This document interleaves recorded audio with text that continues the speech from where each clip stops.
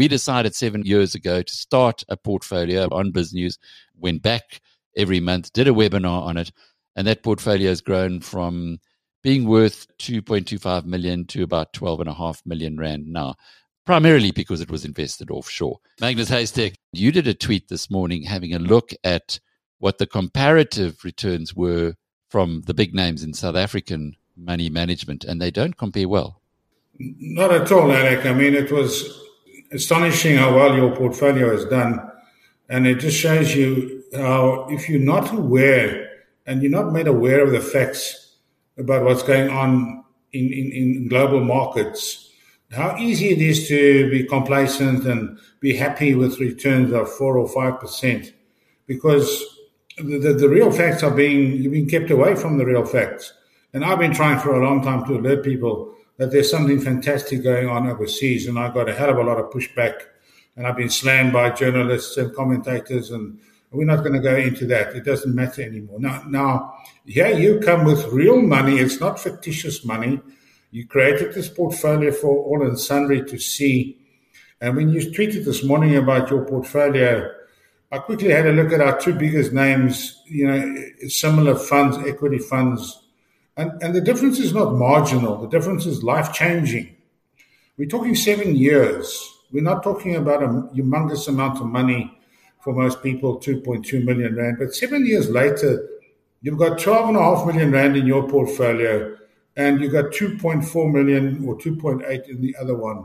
That is just such a large difference.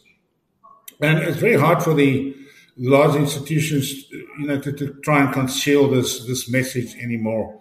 And, that was the power of your tweet, your article. And then I tweeted and it went viral, 300-400 likes. And people are saying, well, that is the reality. And unfortunately, that's the truth. And it ties to Regulation 28 that I wrote about last week. We had this article. And again, I had people slamming me, talking rubbish, and they're happy with their 3 or 4% returns per. And I'm saying, what about the poor investors who do not know how badly they are being shafted by Regulation 28?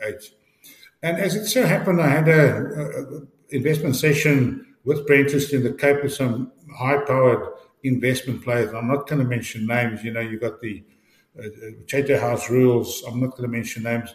They agree. They would desperately like Treasury to increase the offshore allowance, and they are speaking to Treasury, but Treasury is under tremendous political pressure not to increase that allowance for a variety of reasons. One is that it will be an admission that under the ANC rule, our markets are not doing well, and then secondly, they're also trying to protect the local market. But there's no question that they would like that offshore allowance to increase fairly dramatically, because it is showing up in their returns. That's an interesting point, because we were under the impression that this was a bit of a cabal between the big money managers, asset managers in South Africa and Treasury. And actually, it suited South African asset managers to be able to keep the money, 70% of retirement savings in South Africa. But what they're saying to you is actually they aren't really wanting that to happen. They would love the opportunity to take that money offshore and presumably also compete with international money managers at the same time. They would like to grow their book or their business faster than it's currently growing. We see it in the numbers of Coronation that came out last week, and you can do it in all the big names, Ford, Allen Gray.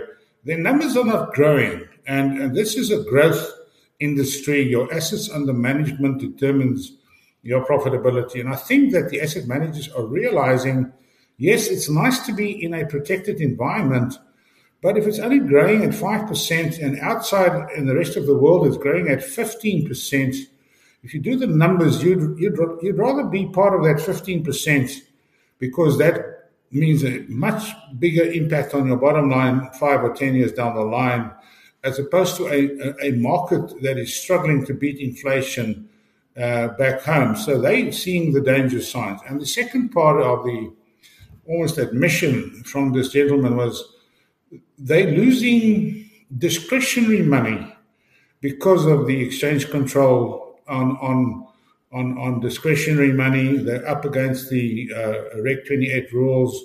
So well-off people are taking money offshore in greater numbers, but a lot of that money is being placed with other investment companies, the Vanguards, the BlackRocks, the Templetons, the Fidelities.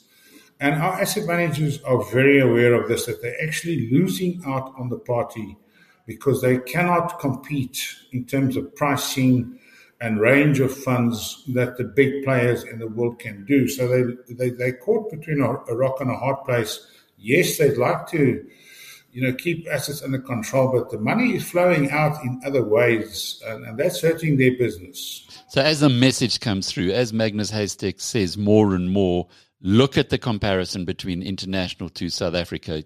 Get part of the 99.5% of the world that doesn't exist in this country. Even those who have vested interests are realizing that they can't, it's like the little boy in the dike. They can't keep the finger in the dike forever.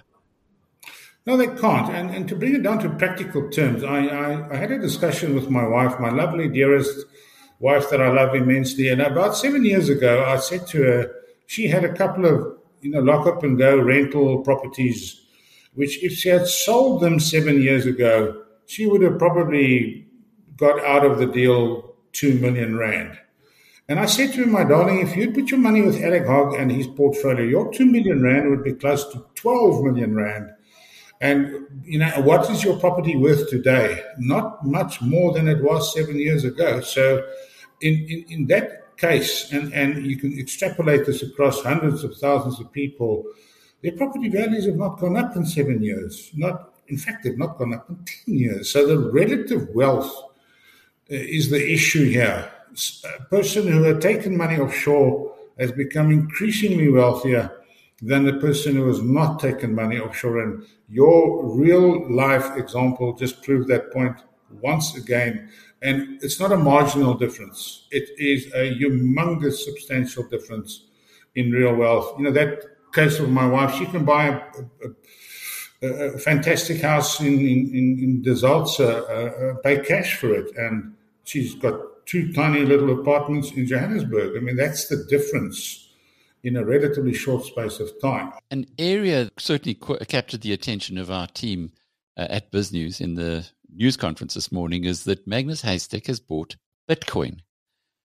Take us through that. This Bitcoin thing, as you well know, this has been swirling around, and every now and then someone asks me, when are you going to buy Bitcoin, Magnus? And I said, I don't know enough about Bitcoin. First of all, people ask me my views about Bitcoin, and I said, I don't know.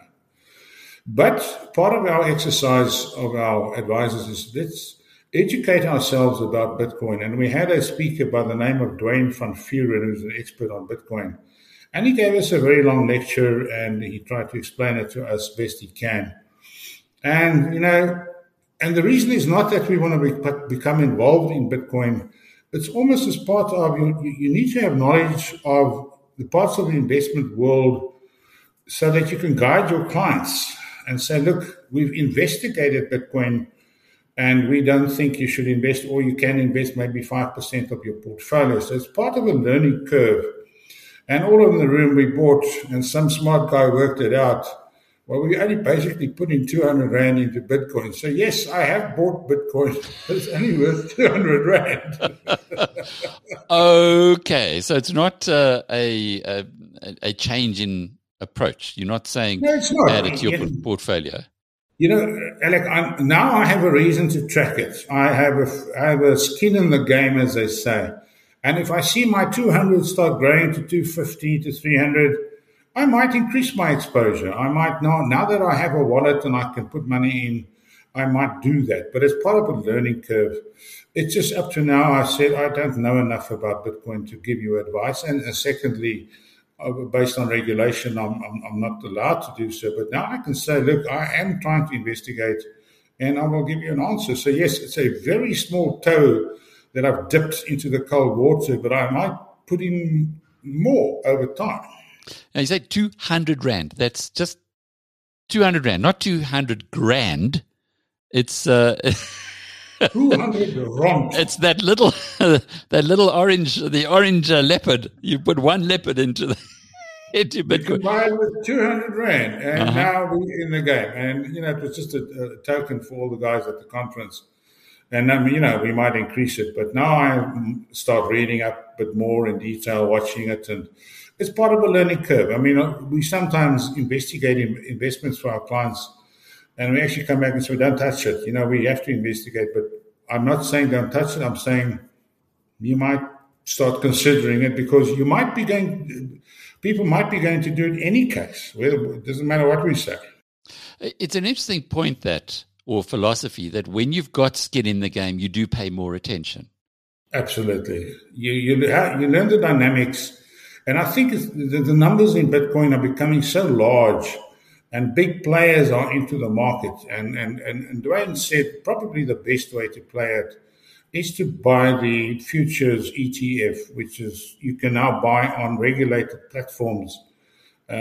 Swiss Quote, which is very active in South Africa, offers you an opportunity to buy ETFs on their platform. So that's the avenue that we will now start investigating. You can buy it as part of a portfolio, tradable, price daily, but the answer is how much, and we will just have to wait and see.